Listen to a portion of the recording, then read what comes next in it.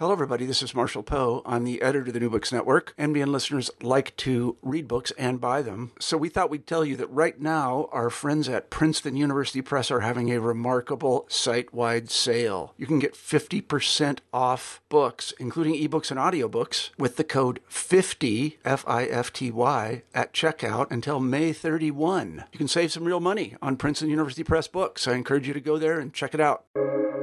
Welcome to the New Books Network. Hello, everyone, and welcome to the New Book Network podcast. I'm Deidre Tyler, host of the channel. Today, we'll be talking with Dan Bolk, author of Democracy's Data, The Hidden Stories in the U.S. Census, and How to Read Them. How are you doing today? I'm doing well. Thank you so much for having me. Thank you for being on the show. I wonder if you could start by saying a few words about yourself and how you became interested in this project. So I'm a historian. I think of myself as someone who tries to research the history of bureaucracies, quantification, systems that to the outsider might appear boring, but are really crucial to organizing how it is that modern life works and that have kind of profound implications for how it is that we understand ourselves, how we identify ourselves as individuals, and how those kind of possibilities have changed over time. So I wrote my first book called How Our Days Became Numbered about the life insurance industry, in which I was interested in how it was that American life insurers had constructed techniques for thinking about individuals statistically, how they created means for justifying discrimination based on race, and how they built an industry around the valuation of individual lives. I didn't expect to then write my second book about the census. I was instead going off looking for a different kind of story. But as I got into the National Archives, trying to work on that book, which is going to be a book about the baby boom, the idea of the baby boom and the idea of the baby boomer, I was working through census materials and discovered this dramatic story in these records that I had always thought were only facts, right? We think of the census as something that produces a simple set of facts that we then use to govern, use to do our work as historians or sociologists, and it is that. But as I kind of dug through the materials, I came to realize there was a lot of drama. There was many stories hidden behind those numbers. Now, you talk about the question men. Tell us more about these question men and what were their objectives? Many of the people listening to this podcast are who I take to be sociologists especially, but anyone else who's done anything with data recognizes that the numbers, when we get them, are based on questions that somebody had to come up with. Somebody had to decide.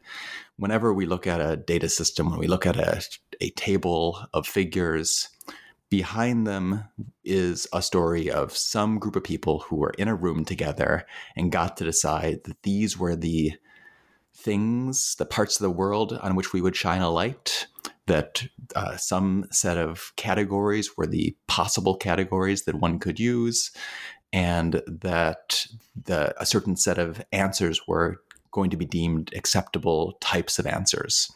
So whenever we think about a data system, it's really important to understand who was behind it, who were those people in the room. I didn't think I was going to be able to answer that question in any substantial depth about the 1940 census for quite a long time. I really hoped that I could, but it was only toward the very end of my period of archival research that I, to my delight, finally found a series of documents, a folder in the papers of the director of the census, in which I found detailed minutes explaining a meeting that took place in March of 1939. It was chaired by a life insurance official, Louis Dublin, who was also an important public intellectual of the time. And he had taken the train down from New York to Washington, D.C., met in the relatively new Department of Commerce building in the auditorium, in which he then convened a group of people. I call them the question men because they were almost entirely men. There were only a handful of women, one of whom we can get to a little bit later here. Those men, many of them came from the Census Bureau. Many of them then also came from what was an expanding federal government. I think of them as the ABCs of the New Deal, the administrations, boards like the Social Security Board, and commissions like the Trade Commission. These individuals were all coming together to try to think about how the census would make possible the New Deal's more kind of activist take on governing economic policy. Big business was there. We see the chairman of Sears Roebuck, who I think of as like the Jeff Bezos of his day, really interested in thinking about census data so as to figure out how to run this really important mail order firm. We see labor leaders there, including one Margaret Scattergood, one of these women who has an interesting story of her own. And then there were academics. There were people like Frank Notstein, who will be familiar to many people in demography as an important figure there at the Princeton Office of Population Research. And then with those figures, also people from philanthropy who were funding much of that early population research. It's important to note that the census director, when asked if it would be important or useful to have someone in the room who is African American or anyone who wasn't white, in fact, he said, no, that's not necessary. And this was deemed true by others as well. So this is a room entirely of white individuals, mostly men, who then are going to make these ultimate decisions. You know, in your book, you tell the story about Margaret Scattergood. She was in the room, and also tell us about her story. So I was interested in her to begin with, as she was one of the few women who showed up in this room. But in general, as one of the things I do in the book was I wanted to portray all of these individuals, all of the question men, using the modes of representation that they had defined. So I have some research assistants in my history lab at Colgate, some undergraduates who were really wonderful researchers working with me. And we went and tried to dig up the census records for each of the individuals in that room making those decisions.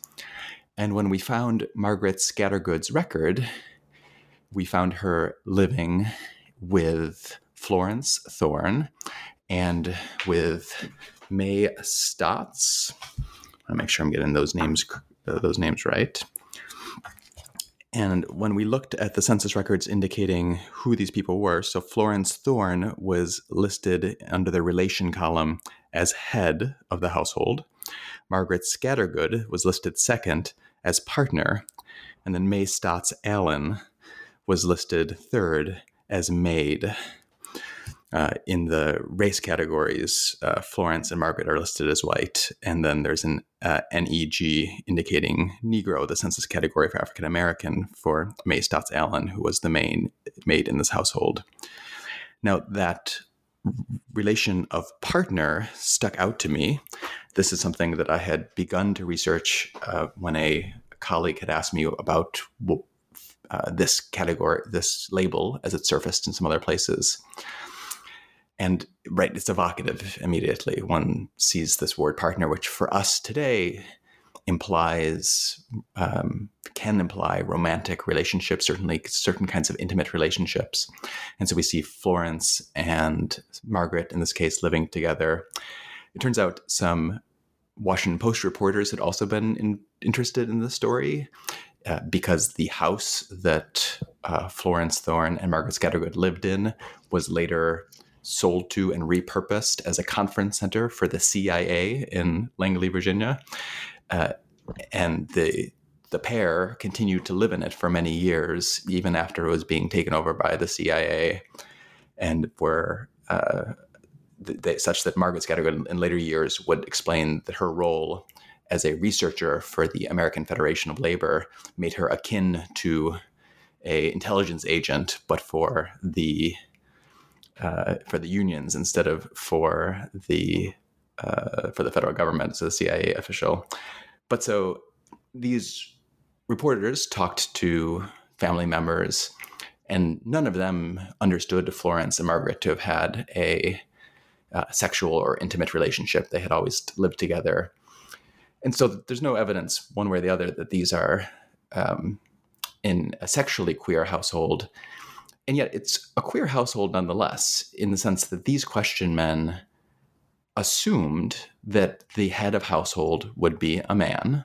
Indeed, the punch cards that they produced had head as a possibility, and then instead of spouse, it had WF for wife. So it was assumed that any kind of spouse or any person who was related by marriage to a head of household was going to be a woman and in the role of wife, rather than even having the possibility of, for instance, a husband being the spouse and the wife being the head of household. So to have these two women living together was in its own way a queer household, something unexpected. And as I looked through the census, I came to find that this category, the partner, recurred over and over again. It tended to come in clumps in different spaces. And as I would dig in and read the census records around those spaces, it became a way also of trying to see how it was the people who tended to live in either marginal places or kind of in the margins of society, how they were recorded in the census, how people who might otherwise not really fit in the preconceptions of the census men's sheets, how they could still be recorded and have their place in history and their place in the numbers preserved. There were so many hidden stories in the 1940s. Would you like to share one in particular? Oh, golly. Yeah, there's... Well, how about I ask you? What do you have a favorite that... I like the information about the Great Migration and the Dust Bowl refugees. Those were interesting stories.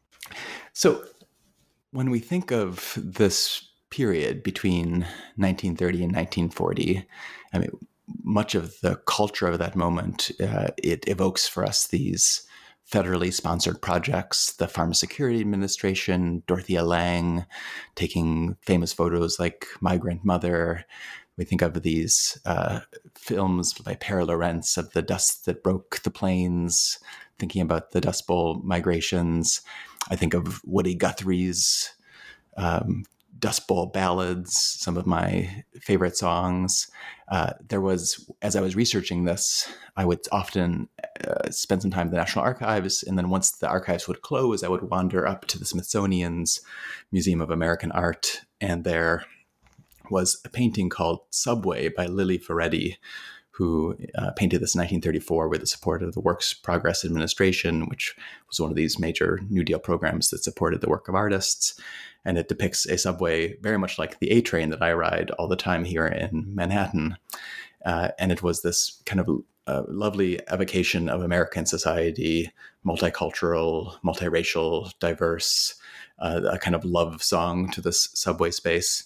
And all of those, as I was writing this book, I would often think about those kinds of depictions of America and think about how the census itself was also a depiction of America, also one committed at its best towards preserving every single person, towards affirming that every single individual counts.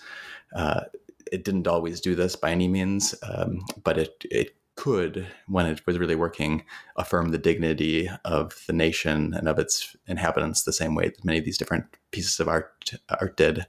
But to your point, I mean, one thing that we can do when we look at a census sheet is, over time, the questions the census asks tell us stories about the societies that produce those sheets and what they are concerned about.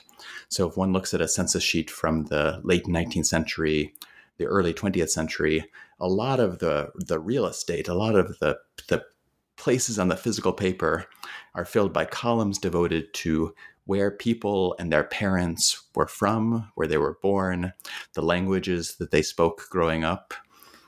And this is very closely tied to the way in which the United States from the 1870s through the 1920s was deeply concerned with and debating the role and the place of immigration in the construction of American society. And indeed, from the 1870s through the 1920s, we see debates around, and then the passage of, over time, quite strict immigration restrictions, beginning for people coming from Asia in the 1870s, on through to the 1920s, when very strict, broader immigration restrictions are passed for people coming from outside of the Western Hemisphere. And so after that, as this period of immigration restriction has been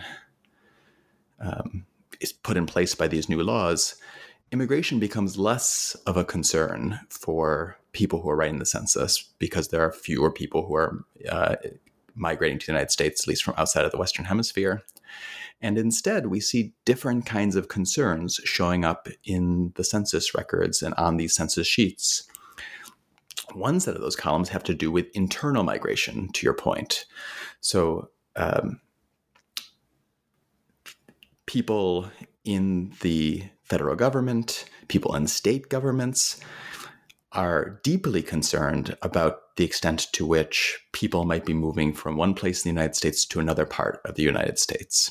And so they start asking and produce a series of columns to ask where a person who was enumerated in 1940 was in 1935, as part of this attempt to get a broader set of data to understand those migrations, which could then capture some of those these momentous and much understood and much kind of lauded migrations that were taking place in this period, such as the Great, is one part of the Great Migration that had begun around the time of World War I for African Americans moving to big cities or moving west and north, or similarly the way that in which many farmers from the Great Plains moved to California and to other places during the 1930s, driven in part by environmental disaster and also driven by capitalist disaster, by the great difficulties that came with the Great Depression.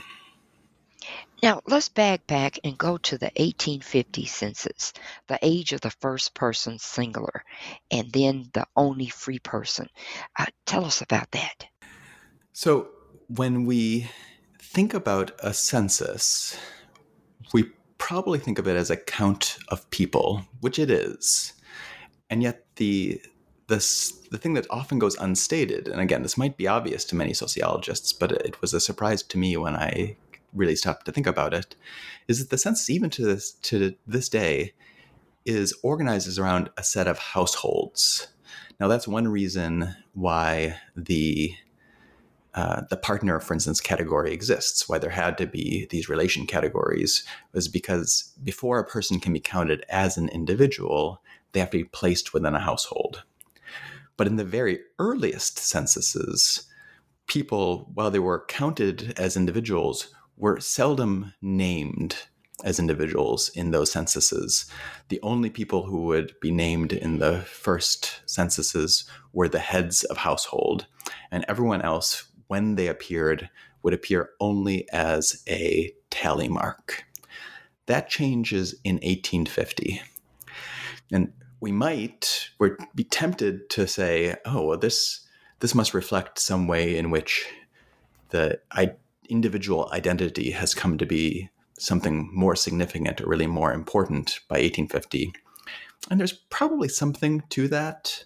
And yet the work of historians who have kind of investigated this before me, especially Patricia Klein-Cohen, revealed that in fact that transition had as much as anything to do with what we might think of as a kind of a data management problem, that as Congress and the government got more interested in using the census to gather a wide variety of information, it kept kind of increasing the number of columns in which tallies had to be made. And as you started to try to account for a given family more and more pieces of information, it made it harder and harder to do that accurately. In particular, in 1840, there was a very significant controversy because the results of that census appeared to show that in the North, free people of color were substantially more likely to be insane than in anywhere else or even in the broader population.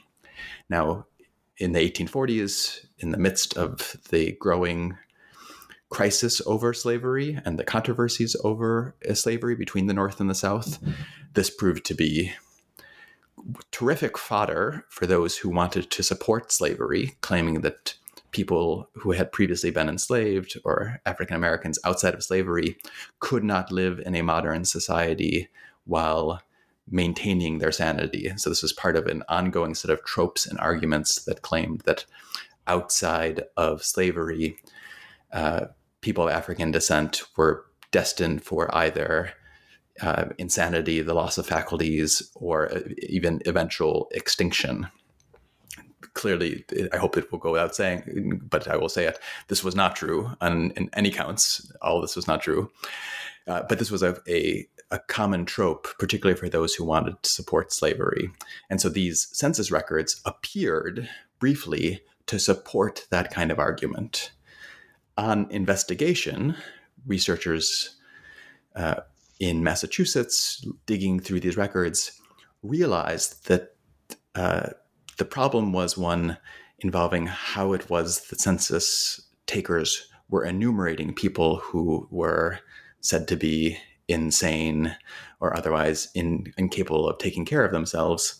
And essentially there had been a mass set of errors because these census enumerators working on these forms had repeatedly tried to fill in that there were people who were insane or otherwise couldn't take care of them, incapacitated, couldn't take care of themselves, needed to be wards of the state, who were white. And because they were misreading these forms, were indicating them under the place for people who were labeled as not white, or I can't remember exactly what the category was. But so as a result, even in towns in which there were no African-American residents, there would be many people listed as insane and people of color. So it was statistical impossibilities. And what they came to realize over time was that this was a result of these forms being simply now too difficult to fill out. And the result then in 1850 was this move towards saying every single person should be named, and then the attributes of each person should be recorded singularly. This shrank the form substantially and made it much more, improved the capacity of individuals to accurately record information about individuals. In Chapter 4, you talk about counting with friends. Tell us about the scandal and who got jobs at the census. So, to this day, the census is a massive operation. People who run the census often talk about it as one of the great mobilizations outside of wartime of Americans to do this really enormous, amazing job of having to go out and count all of their fellows. Now, I was particularly interested in trying to understand who it was that was doing this counting. In 1940, there were 120,000 enumerators. Anyone who's listening to this, who's spent any time looking at census records, either as a researcher or as maybe a family researcher, someone who's been doing genealogical research, when you look at a sheet, it includes of course, the information about the people being counted. But at the upper right-hand corner of every census sheet, it also includes a signature of the enumerator, of the census taker, the person who did that counting. And so whenever I look at one of those sheets, I think of it as the result of an encounter at a doorstep between that person and the person being counted, and as a kind of record of a conversation, which means it's really important to try to think not only about who it is who's being recorded, but about that census taker and who they are. I was able to get some records about where those people came from, and in particular, the records for Mississippi, where a influential congressional official who was on the census committee, the committee that oversaw the census, John Rankin, had his papers in the University of Mississippi. And so I was able to look there in his papers and try to understand the particular process by which census enumerators were selected. And it was, and very explicitly, a political process in which in this case, Congressman Rankin was able to handpick someone to be a supervisor who would then do the job of picking enumerators. They had formal tests that they would use, some of which of their own design, some of which were then provided by the Census Bureau to help in the selection and meant to kind of guide their decisions.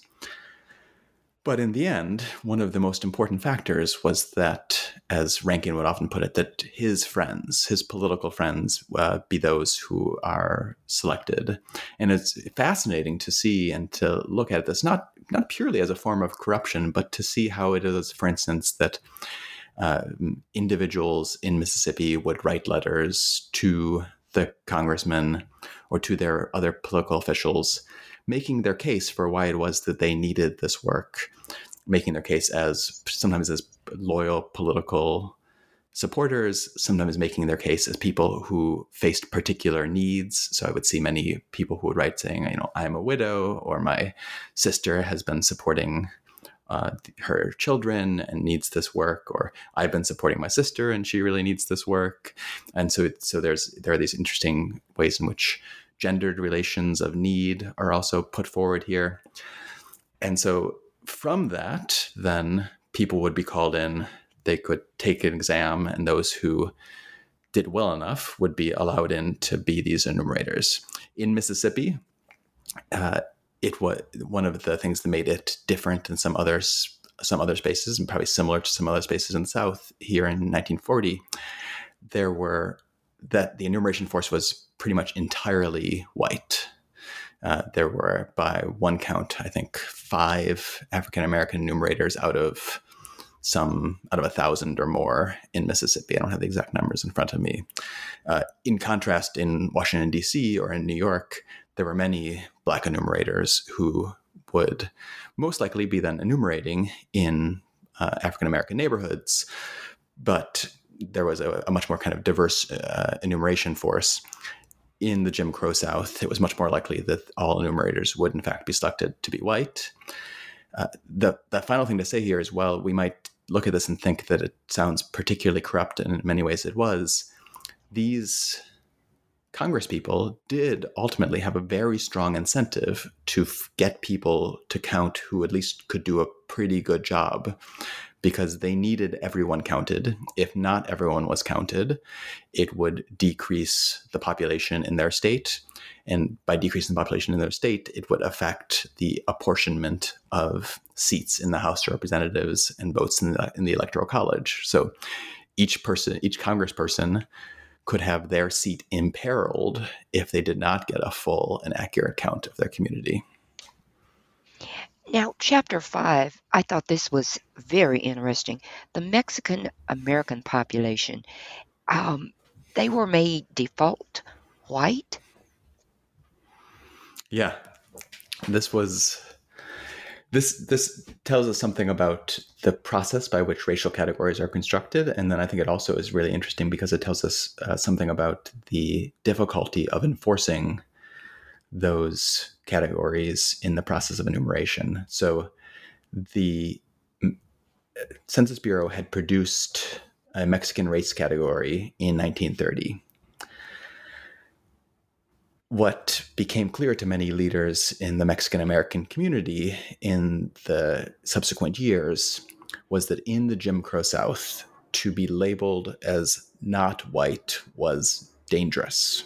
It was dangerous in a context in which citizenship and rights were very closely tied to being granted whiteness.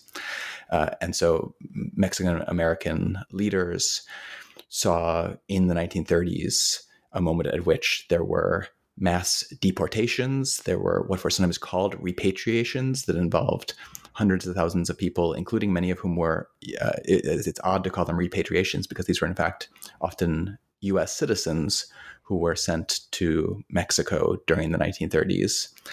And so we're seeing this moment at which people's citizenship rights, people's hold on their homes is being called into question.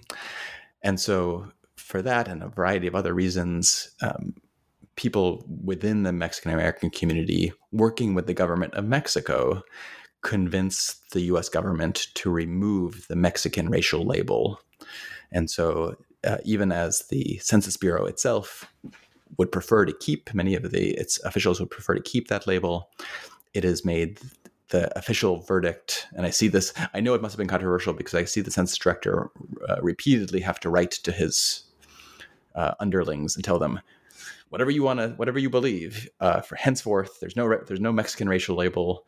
Anyone of Mexican descent should be labeled as white in the census. So that was the official word. And when the census sheets went out in 1940, they did not include a Mexican racial label. Yet when we start looking through these files, so for instance, in my history lab, it was Andrea de Hoyos, who spent some time looking through a lot of records in Texas and Arizona and New Mexico. And what she found, not surprisingly, was that there were many enumerators who, even though it was not officially sanctioned, wrote MEX or something similar to that under the racial label. So in fact, the 1940 census, in its manuscript files, has many racial Mexicans, people who are understood as racial Mexicans. In some of those cases, it may have been that the people who were enumerated would have understood themselves as racially Mexican. In some cases, as the one I talk about in the book, I suspect that even more substantial was the fact that this enumerator, in this case a white enumerator, having spent a lot of time wandering around enumerating mainly people in a white neighborhood in Texas, moves into a new neighborhood in which the first people she talks to, she labels as Negro, is going to understand herself as now moving into a segregated part of town, and she's living already in a segregated space. And so when she starts seeing people living with African Americans in this community, I suspect that what happens is that she then is incapable or can't imagine then seeing people of Mexican descent and labeling them as white in the Jim Crow South. And so she then ends up labeling all these different people MEX or Mexican. And like so many things in this book, one of the things that I have to wrestle with is the fundamental mystery. We don't know how it is that the people who were enumerated really would have understood themselves. We're always left in the end with what's kind of the result of a conversation or a negotiation between the people enumerated and the records that are left here and the enumerator. But those racial Mexicans, people who are racialized as Mexican in the 1940 census, then disappear when it comes to the time of actual tabulation. So editors in the Washington, D.C. Census Bureau offices go through, cross out all of those MEXs. We can still see them, kind of these ghost lines in the forms today. And they wrote a 1 indicating the code for white, because it would be the first box on the punch card that would be ultimately punched, indicating a racial whiteness. So all of those individuals who had been racialized as Mexican were then re-racialized as white for the purpose of producing official statistics. Now, in Chapter 6, you talk about the income question on the census, and you gave us this example of Herbert Mace. Can you tell us about that? So Herbert Mace lived in California, and he had been reading, or probably actually heard on the radio, the kind of complaints and the concerns of a New Hampshire senator, Charles Tobey, who reported that there would be, for the first time, these questions about individual income on the U.S. Census. And Mace, along with thousands of other Americans, became very concerned about this apparent intrusion into their lives. And I know about this because Tobey appeared on the floor of the Senate and said, thousands of people are writing to me about this. And I assumed, like as in many cases, or I wasn't sure whether he was telling the truth, but I found his papers in Dartmouth, started working through them. And indeed, there are thousands and thousands of letters from people who, having heard Tobey talk about these income questions, expressed a lot of varying concerns. Some of those people were, like Mace, in principle against the idea of having their income collected, who understood it as a kind of invasion by the central government that was interested in keeping dossiers. There's references to Hitler, this sort of thing. What was more surprising, though, was that most of the letters were not of that variety, that the concerns of these Americans about the income question had less to do with Big Brother, with the central authority, and much more to do with the concerns about an embarrassment of revealing income information to their neighbors who would be serving as these enumerators. So there was a letter that I always found a little bit funny, but also really telling, by a older woman in New Hampshire writing to Tobey saying something along the lines of, I make $236 a year or a month, and I don't want the federal government to know. And she would write this to her senator. So, of course, she was actually telling the government exactly this information. But as she elaborated and as she explained, it wasn't him that she was concerned about. It was really the neighbors that she was concerned about. It was the enumerator that she didn't want to have to know this particular information. And she would have to say this directly to that person's face. So this is an interesting moment to think about how the advent of a new set of questions, in this case, income, which was closely tied to the decision, to the kind of project of the New Deal, which was interested in and concerned with raising the standard of living of individual citizens, how that could lead to resistance where people didn't want to give the kind of information necessary. But then also how it reveals the particular kinds of privacy concerns that were driving people's fears at this moment. And in a moment when maybe we imagine that like people loved their neighbors, and back in the old days, everything was small towns and everyone was happy with one another. This is not the way, right? And people living in these small towns or in small communities, often precisely for that reason, really valued their privacy and didn't want their local neighbors to know about their private financial information. The bombing of Pearl Harbor, how did that change the census? So by the 1940s, the Census Bureau had committed itself to promises of confidentiality. Ideally, the census was understood to be a statistical operation. It would produce numbers about populations and groups that would not reveal information about individuals. And indeed, both the president in declaring the census and the Bureau in instructing its enumerators promised individuals that the information they gave to the census would not be used to harm them. This was deemed as a necessary step to get people to cooperate and to actually give their information to the census, particularly as the Bureau was interested in more personal information, including things, as we just talked about, like income. the advent of war, and even really in the run-up to war, challenges and ultimately undermined briefly that commitment. And that happened in a couple of different ways, one of which I think of as how the Census Bureau, which was meant to be a factory of American facts, of statistical facts, is instead repurposed as for the mass production of individualized personal data. And so that happens because Franklin Roosevelt wants to create an arsenal of democracy, massive investments in the production of war material for the US, but also for its allies before it enters the war. And out of concerns about spying or sabotage, whether founded or not, Roosevelt's administration declares that to work in war industry, you need to be an American citizen.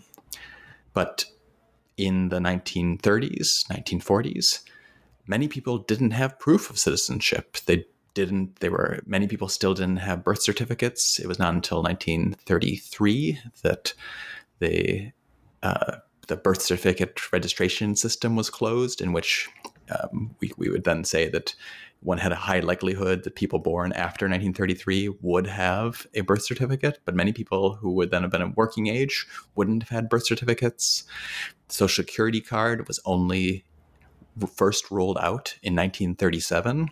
So that thing which we now so often rely on as proof of citizenship didn't exist.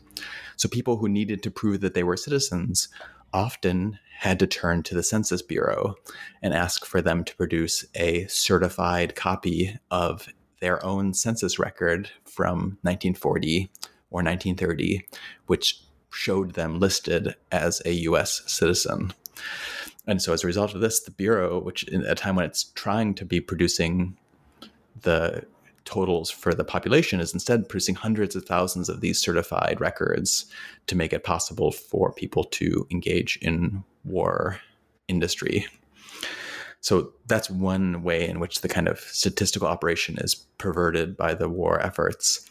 A more insidious and damaging weaponization of personal data comes with the bombing of Pearl Harbor that you mentioned, and the Roosevelt administration, operating with really no good information at all, decides that Japanese Americans on the West Coast are a threat. This is proven to be unfounded. It was pretty much understood to be unfounded even at that time by many people with access to intelligence. And so Japanese Americans are ultimately ordered to be removed from the West Coast. Some can move on their own volition, and others are, many, many more, are moved to concentration camps in the Great Plains or in some other various parts of the just outside the West Coast. In this process, the Census Bureau played a significant role, first producing small area data, essentially tabulations of of numbers of Japanese Americans, people who were racialized as Japanese by the census, showing where they were on the West Coast and using that to guide the roundup of people of Japanese descent. And then so that was technically illegal because it was still technically statistical data, even though it was clearly being used to the detriment of those who were being rounded up. And then in 1942, the War Powers Act, briefly, between 1942 and 1947, gave the Census Bureau the authority to release individual data, which otherwise was not supposed to ever make known.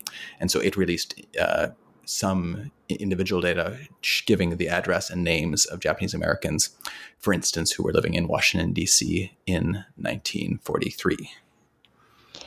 Well, I've taken up enough of your time. Can you tell us what is the next project you will be working on? I certainly can.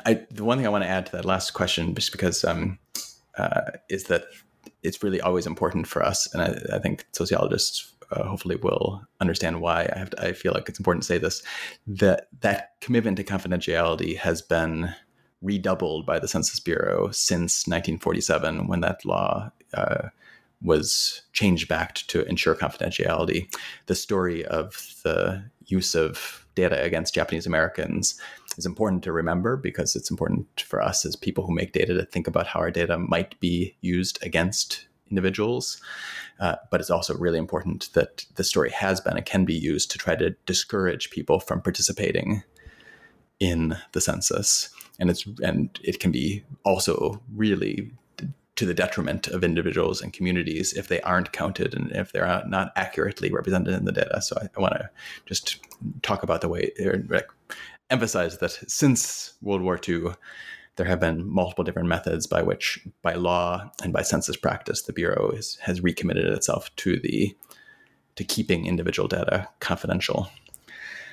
So to your question, my next project, I am moving. So I wrote about insurance before. I've now written about the census. And next, I think I'm going to be writing about how it is that cities budget.